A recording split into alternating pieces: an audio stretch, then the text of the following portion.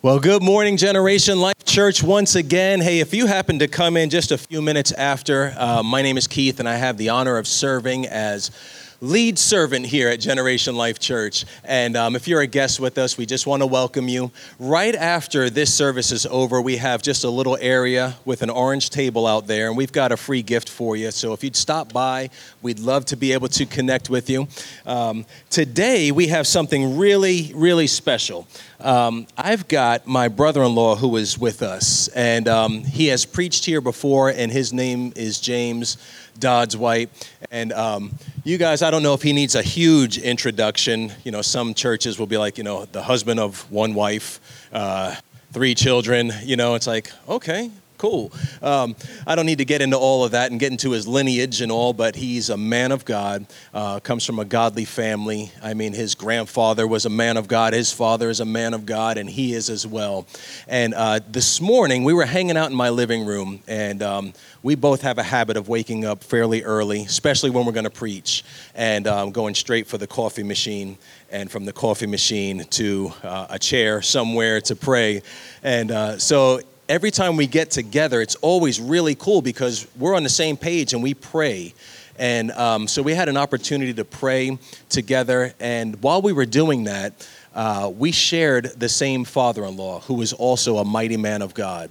And so what's so cool is we were just kind of reminiscing of how faithful God has been in our lives, how faithful he's been in our children's lives. Nobody's perfect, right? How much grace God has had in all of our lives. And it was just such a cool time to be with James. And as we began to talk about his message a little bit, I'm realizing that some of the things that we were communicating and reminiscing about are actually part of the message today. And so I think you guys are in for a real treat. And I'm praying that you would prepare your hearts, that the Lord would speak to you guys today. And if you will, give a warm Generation Life Church welcome to my brother-in-law, James. Come on, put your hands together, everybody. Great. Do I need to use this? Yeah. Okay. All right. Thank you, Keith. Good morning, everyone. How are we doing this morning? Somebody left a bottle of water that's already drank out of. So maybe if I really get thirsty. I was born on the mission field, so, drinking after somebody is no big deal.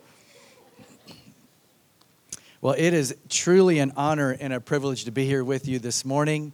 I'm so grateful to be married into this incredible family. I'm grateful for Keith and for just his faithfulness. I remember Keith back in the day just studying the Word of God, and I feel like I struck the brother-in-law jackpot with him, and we got a couple other good ones.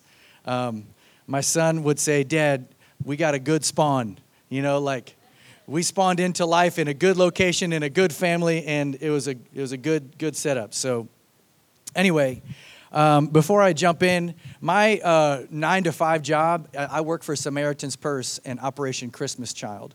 So I saw on y'all's Facebook, some of y'all did some shoe boxes. Anybody do shoe boxes this year? Woo! Can we give a hand for those folks right there? That is awesome. So from someone who was behind the scenes with Operation Christmas Child, I'm the Senior Regional Director for all of Africa. So basically, my job is to oversee about 4.5 million of those shoe boxes into the continent of Africa. And so, and we could not do that without you guys. So you need to know we take very good care of those shoe boxes. They are prayed over, they are facilitated, and we ensure that those boxes land in the hands of children in Africa. And with those boxes, they hear the gospel of Jesus. And then they're invited into a 12-week or 12-lesson discipleship course. So we are literally making millions of disciples every year. So this year, we anticipate about 11.5 million children will hear the gospel all over the world because of churches like Generation Life Church. So thank you. Awesome. So my message today is found in the book of 1 Samuel chapter 21. So if you have your Bibles, you can turn there or, use your finger if you're using a digital Bible. I want to read 1 Samuel chapter 21, verses 7 through 9, and then I'll pray and we will dive in. 1 Samuel 21, verses 7, 8, and 9 says, "Now a certain man of the servants of Saul was there that day, detained before the Lord. His name was Doeg the Edomite, the chief of the herdsmen who belonged to Saul. And David said to Ahimelech, 'Is there not here on hand a spear or a sword? For I have brought neither my sword nor my weapons with me, because the king's business required haste.' So the priest said, 'The sword of Goliath the Philistine, whom you killed in the valley of Elah, there it is, wrapped in a cloth behind the ephod. If you will take that, take it, for there is no other except that one here.' And David said, 'There is none like it. Give it to me.' May the Lord add his blessing to the word. Amen. Let's pray. Father, thank you for every person that you brought here, every person watching online. I just pray your blessing on us. Lord, open our ears, open our hearts to receive what you would have to say to us. Lord, we believe that you're a good God, that you're kind, that you're wonderful, you're marvelous. Lord, we could go on describing how great you are. And Lord, we often forget that, and I pray that you would help us to remember. Help us to remember how good you've been, how faithful you've been all these many years. And so, Lord, we pray for every person that you would speak to them individually, personally, Lord, even just using my voice, that when they walk away from this short message, they would say, wow, I think the Lord spoke to me today. So that's our heart, that's our desire.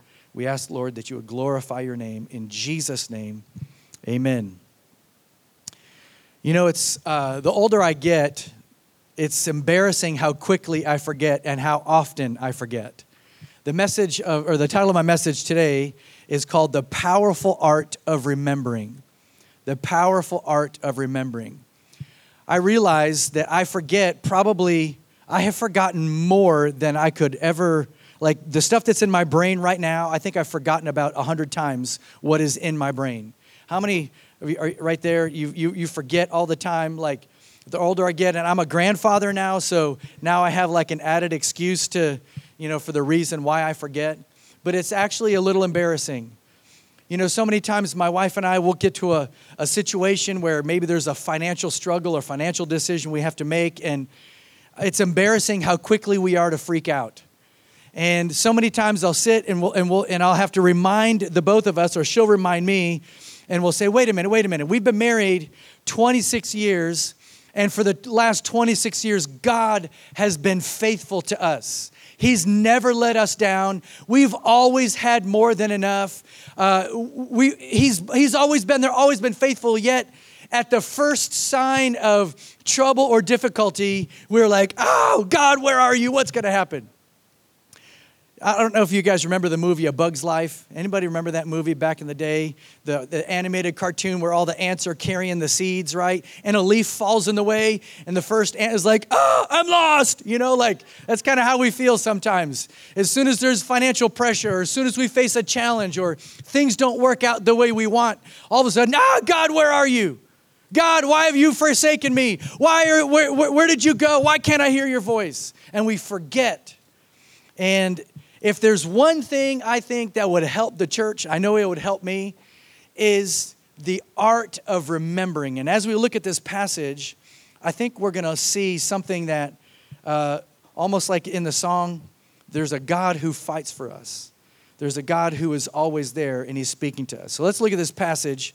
Before we dive in, let me give you a little setting, kind of, some context for this verse. So this is in the life of David in 1 Samuel chapter 21. David has already defeated Goliath. And just before this passage, David and Jonathan, his best friend, so Jonathan is the son of Saul, the current king of Israel. And Saul has been jealous of David because David killed Goliath. They're singing songs about David. And so Saul's jealous. And so Jonathan inquired of his dad. He's like, talking about David. And they had this whole little system with arrows about how to figure out if Saul really wants to kill David or not. And so after Jonathan talks to Saul, he finds out, whoa, my dad doesn't like David. He really wants to kill him. And you can read through chapter 20. It'll explain the whole thing. We don't have time to get into it. So anyway, David's leaving. He's fleeing Saul. He's a fugitive. He's on the run, and he's alone. So he goes a little northeast of Jerusalem. Like you can actually, if you look at the physical city of Jerusalem, he goes to a place called Nob, N-O-B, and it's just a little northeast up on a hillside. And there's a bunch of priests, about 85 of them that are kind of residing there. And he goes to the temple there, and in the temple is this dude named Doeg the Edomite. Now, I don't know if I was ever given a name or ever heard a name that sounded more sinister and evil, but Doeg the Edomite probably had no friends. So he's there, and he's the chief herdsman for Saul. And we actually find out in chapter 22 of 1 Samuel that Doeg's a bad dude.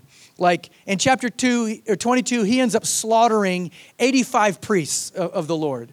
So bad dude, loyal to Saul. So David's fleeing from Saul, and he gets to the temple, and he sees Doeg right there. And David freaks out, and that's where we find the passage in 1 Samuel 21.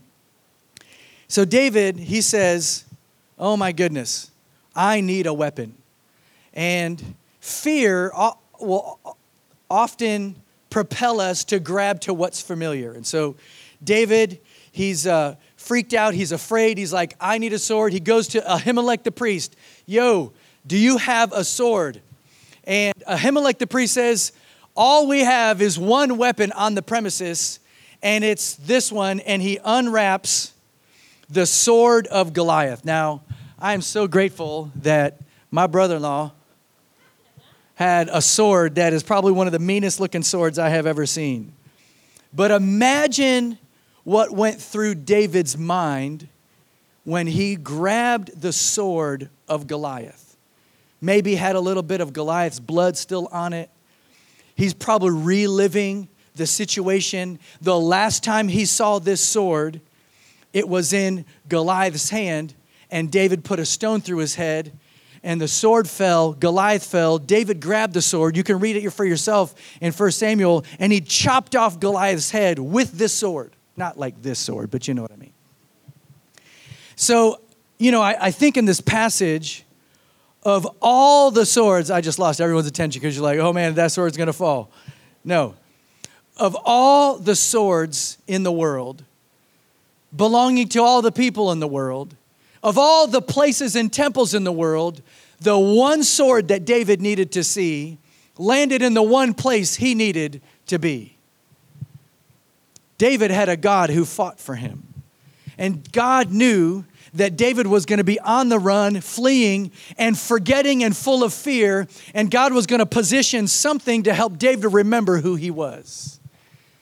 And I think oftentimes we get in situations where we forget who God is. The financial pressure or the diagnosis or the relational conflict or problems at work or frustration, depression, sadness. Your kids are acting the fool. So many times when we reach difficult situations, we forget who God is. How many times do we have just memory loss when God has proven himself over and over and over and over, and we reach a situation like David, full of fear, and he's like, oh my goodness, give me a sword. And not just any sword, the sword of Goliath was sitting in that temple. And now all of a sudden, David didn't really need a sword. Like, he asked for a physical weapon, but he got a spiritual one. He was looking for something that he could, square off against Doeg with. And instead, he got a message from heaven saying, hey, I'm still with you. I'm the God who helped you defeat Goliath. And I'm sending you this sword, not because you need a sword, but because you need a message of how much I don't change. And I am the same yesterday, today, and forever. And I'm the God who helped you defeat Goliath. And I'm the God that's going to help you flee Saul. Amen. It could be that the thing we are asking for is not actually what we really need. So many times when I was a kid, I was a teenager, I was asking the Lord for a girlfriend, and the Lord in his wisdom didn't get me what I was asking for. How many of you out there ask God for stuff that now you praise God he didn't answer your prayer? David didn't need a weapon. He needed to remember God. And so many times, fear will lead us to a desire to control the situation. And I see that in this situation with David. He's afraid. He sees his enemy's chief herdsman right in front of him. And he's like, oh man, I got to control the situation. Give me a sword. And I'm just saying that because I see it in my own self. So many times when I'm in difficulty, when I'm in a trial, I want to control something. And the Lord, in his wisdom and his grace, he's telling us so many things. And one of them is to remember me. Remember the Lord. And maybe you came here, I don't know where you came from. You know, I'm from 2.5 hours away up in Boone. But maybe the Lord sent me here to tell you that God just wants you to remember him. And the voice of the Lord maybe is coming out of my mouth saying, remember me. One of my favorite things about God is that he doesn't change. You know, like Keith was saying, we come from generations of men of God. Like my great-grandfather was a minister, my grandfather, my father, and now me, and probably my son. We come from generations of people who served God. And the same God that revealed himself to my great-grandfather is the same God that revealed himself to me this morning and is revealing himself to you in your life. He doesn't change. You know what I love? God doesn't wake up grumpy. I do. Like I need coffee. I need like liquid Christianity to turn me into somebody civil, or I'm kicking the dog. But God doesn't wake up grumpy. He's the same. God sees the end from the beginning and nothing rattles him. Nothing ever occurs to God. Like he sees it coming down the conveyor belt way before it hits our life. I love that about God. When we see who God is, when we see he's got a history of faithfulness in our lives.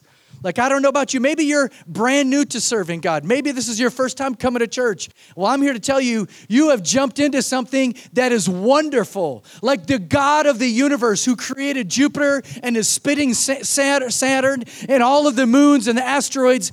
He is in control and in charge. And all of our lives are Father filtered once we surrender to him. And so before it ever comes into our life, it goes before his eyes and through his fingers. So that when we land in temples like David, God's able to send us a message that says, hey, I'm still there. I haven't left you, even though you were acting the fool, even though you sinned, even though you ran away from me, even though you've ignored me for the last week or the last month. I'm still here. I'm fighting for you. I'm chasing you down. You can't out-sin my grace. My love for you is so wonderful, and it's aimed at you. It's better than you ever imagined. We were talking with Keith and Katie last night just about what unconditional love looks like. Like it's so foreign to me. It's so foreign to us. The love that God gives us isn't based on our performance. I mean, think about that. It like takes revelation, like God to help us understand how amazing his love is. Because all we know is we're good and we get rewarded, we're bad and we get punished. How hard as a parent when our kids misbehave to not withhold our love from them. But I think, listen, parents, look me in the eyes. What if when your kids misbehave, the first thing you do is love them? Affirm and reaffirm your love for them. Because we get to share the love that God has given us. We get to dispense it on those around us. And I think that's a picture of what God was doing to David right here in this passage. 1 Samuel chapter 21. So when we remember God, it helps us. Remembering leads to trusting. Remembering leads to trusting. How do you remember? How do we remember God? Well, I got a few ways. You know, like in the Old Testament, when they needed to remember God, they would pile a big pile of stones, like when they crossed over the Jordan River, they didn't have, like a news feed, and they didn't have Twitter, and they didn't have all these things to help them remember things. They would just pile a big pile of rocks that were immovable. So when they walked by with their kids, they'd be like, Mommy, what's that pile of rocks? Well, son, let me tell you, this is where God saved us, and this is what helps us remember him.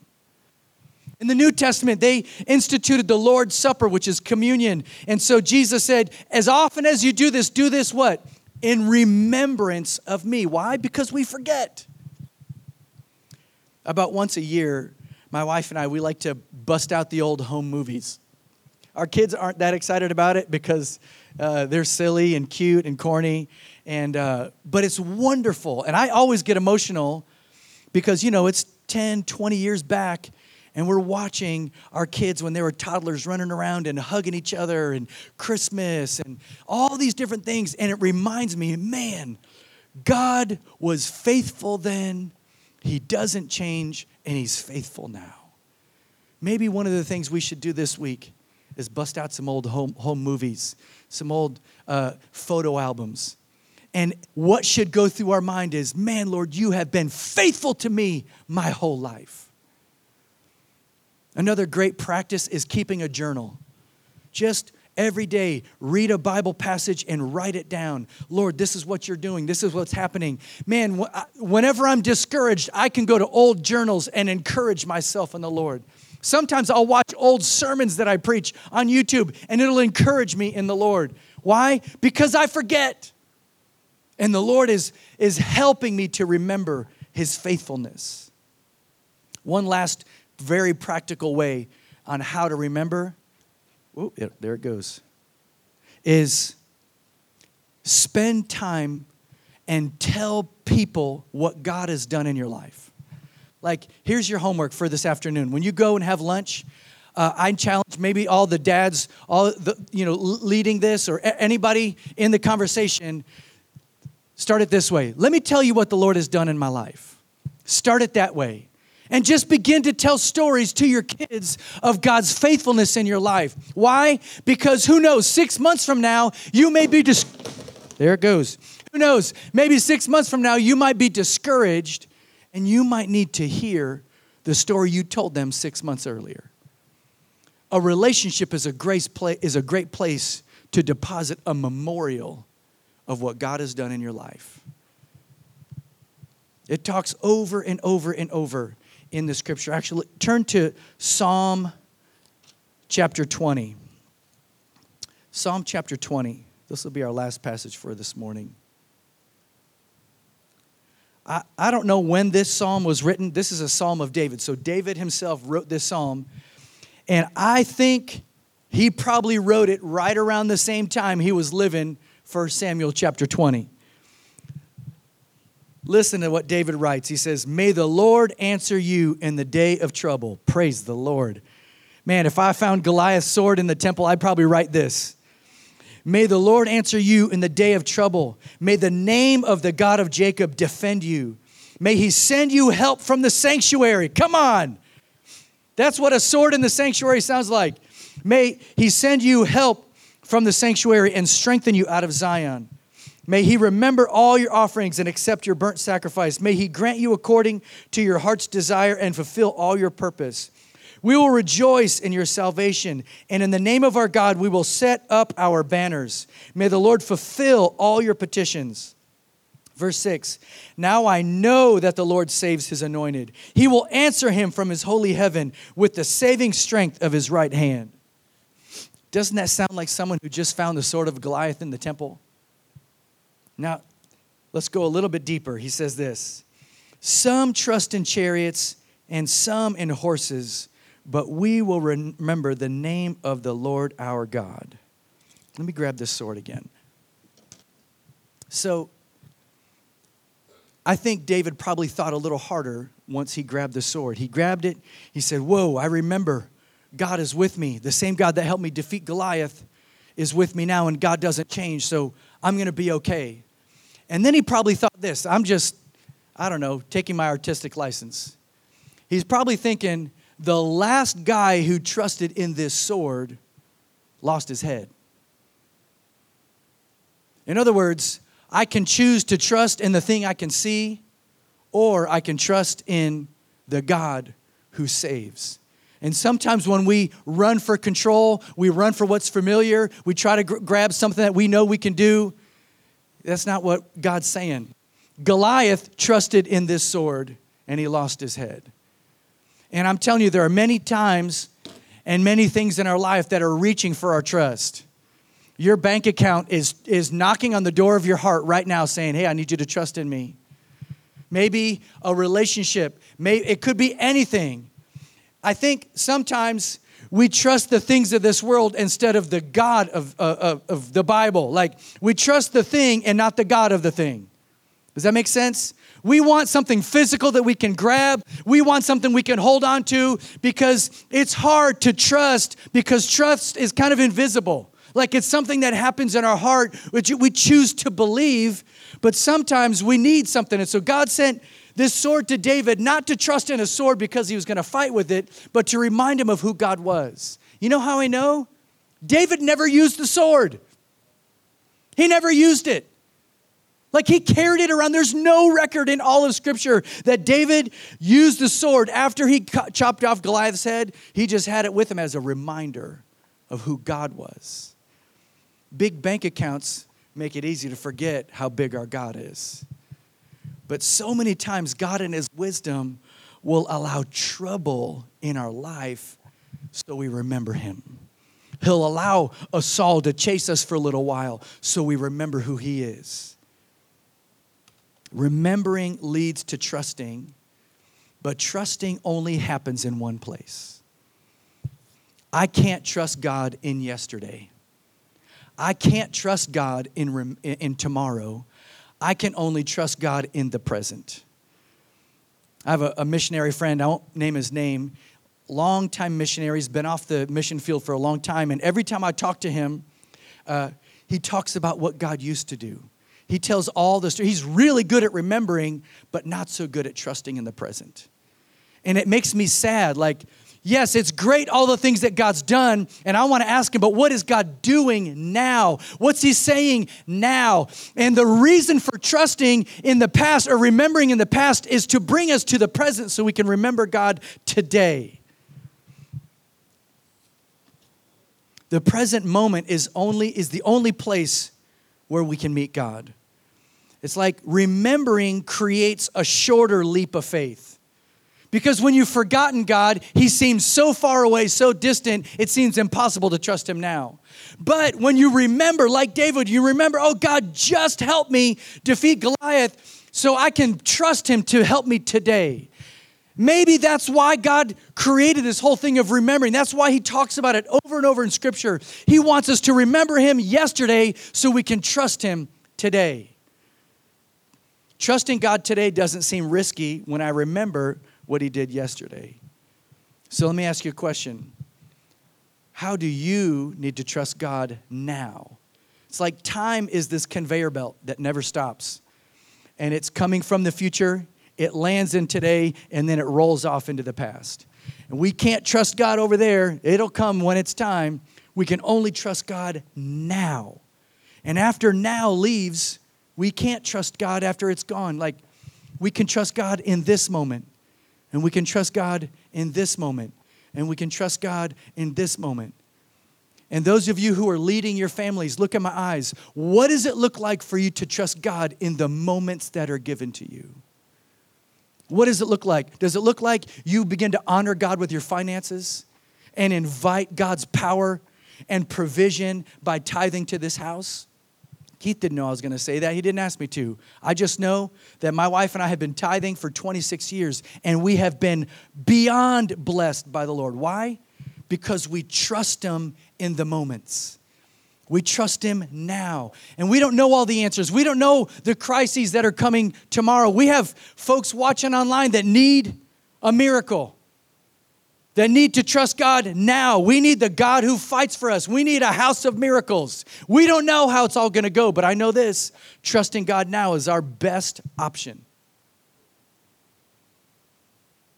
In the difficult days ahead, Jesus will come for a church who remembers what he did, but will trust him for what he will do. Amen? So I just want to give you 3 quick promises that are like probably the 3 heaviest hitting promises in the Bible, because some people, when they are following God, they're like, what do I believe? Where do I put my trust? Where do I put my faith? And so you need to know that the promises of God are backed up by his character. So if God makes a promise in the Bible, you can take it to the bank. And let me give you 3 of them that will change your life. The first one, Philippians 4:19, God will supply all of your needs. Look at my eyes. Did you catch that? He will supply all of your needs. Now, I've been through times where I thought I needed more money than I actually needed. Did I always have food? Yeah. Sometimes when I don't have enough money, that's not what I need. What I need is dependence on the Lord. So careful that our definition of need lines up with what God thinks we need. But we have His promise. So if you came in here fearing that you're not going to have enough, I promise you, those who follow the Lord and are His children, He will provide all of your needs. You don't have to be afraid. Number 2, Romans 8:28, another blockbuster promise that my God will work all things together for good to those who love God and are called according to His purpose.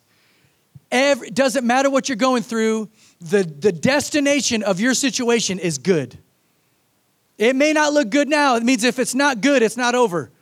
God, everything is going to work together for good. Like my house could be burning down right now. Right now, I don't know how it's going to end. It's going to be hard, difficult, frustrating, but I know it'll be good because I have a promise. And God backs up His promises. I can trust Him now in the promise, knowing that the future goodness is headed my way. Amen? Third promise, He will never leave you or forsake you. Some of you maybe walked in this morning and you thought to yourself, I'm alone. Look in my eyes. You are not alone. Your marital status does not dictate whether you're alone or not, because you have a promise from the King of Kings saying that He will never leave you, never forsake you. You're not alone. So I guess the worship team is going to come up. They're going to close with a song that talks about all of this stuff, even though we didn't plan it. I want to just share the last thing is something we call the gospel. It's the good news. If you've ever made bread, there's all kinds of ingredients. You got the flour, the eggs, the salt, the oil. You mix it all together. But there is a necessary ingredient for it to actually become bread, and it's yeast, right? Yeast is like this living organism, and when you put it in there, it causes the bread to come alive. Well, the gospel is information about Jesus, who is God, 2,000 years ago, came to earth, lived on this planet, never sinned, and actually paid for the sin of humanity, laid His life down as a ransom for you and for me, and it's this incredible free gift. And the only way for that free gift to be accounted to us is if we believe. Our faith is the yeast to that ingredient, to that situation. If you don't believe it, it doesn't help you. But the moment you believe that Jesus was actually God, actually lived on the earth, died a sinless life, and was resurrected, when you believe that, all of a sudden, life happens, and it becomes, it pertains to you personally. That's the gospel. That's the good news, is that God loves you, knows your name, and if you believe who Jesus is and what He did, that He was resurrected for the sins of mankind, if you believe that, the ingredients come alive. And if you're here today and you've never trusted in Jesus, maybe you've heard about Him, but you've never placed your personal faith in the person of Jesus, you can do that today. As a matter of fact, why don't you close your eyes and bow your heads? I just want to invite anyone here. We're all going to pray together, so not to single anyone out. But if you're here today and you've never applied your faith to the information of the gospel, to the truth of Jesus, today is a perfect day to do it. And if you would pray this prayer, we're all going to pray out loud all over the room, online. Pray this out loud. Say, "Dear Jesus, I believe you are the Son of God. I believe you came to earth and lived a perfect life. And I believe you were crucified for my sin. And I also believe you were resurrected on the third day. So today I surrender my life to you. I ask you to come and take your home in me and give me new life on the inside. Thank you for saving me. Thank you for loving me perfectly. In Jesus' name, amen. Amen. God bless you guys.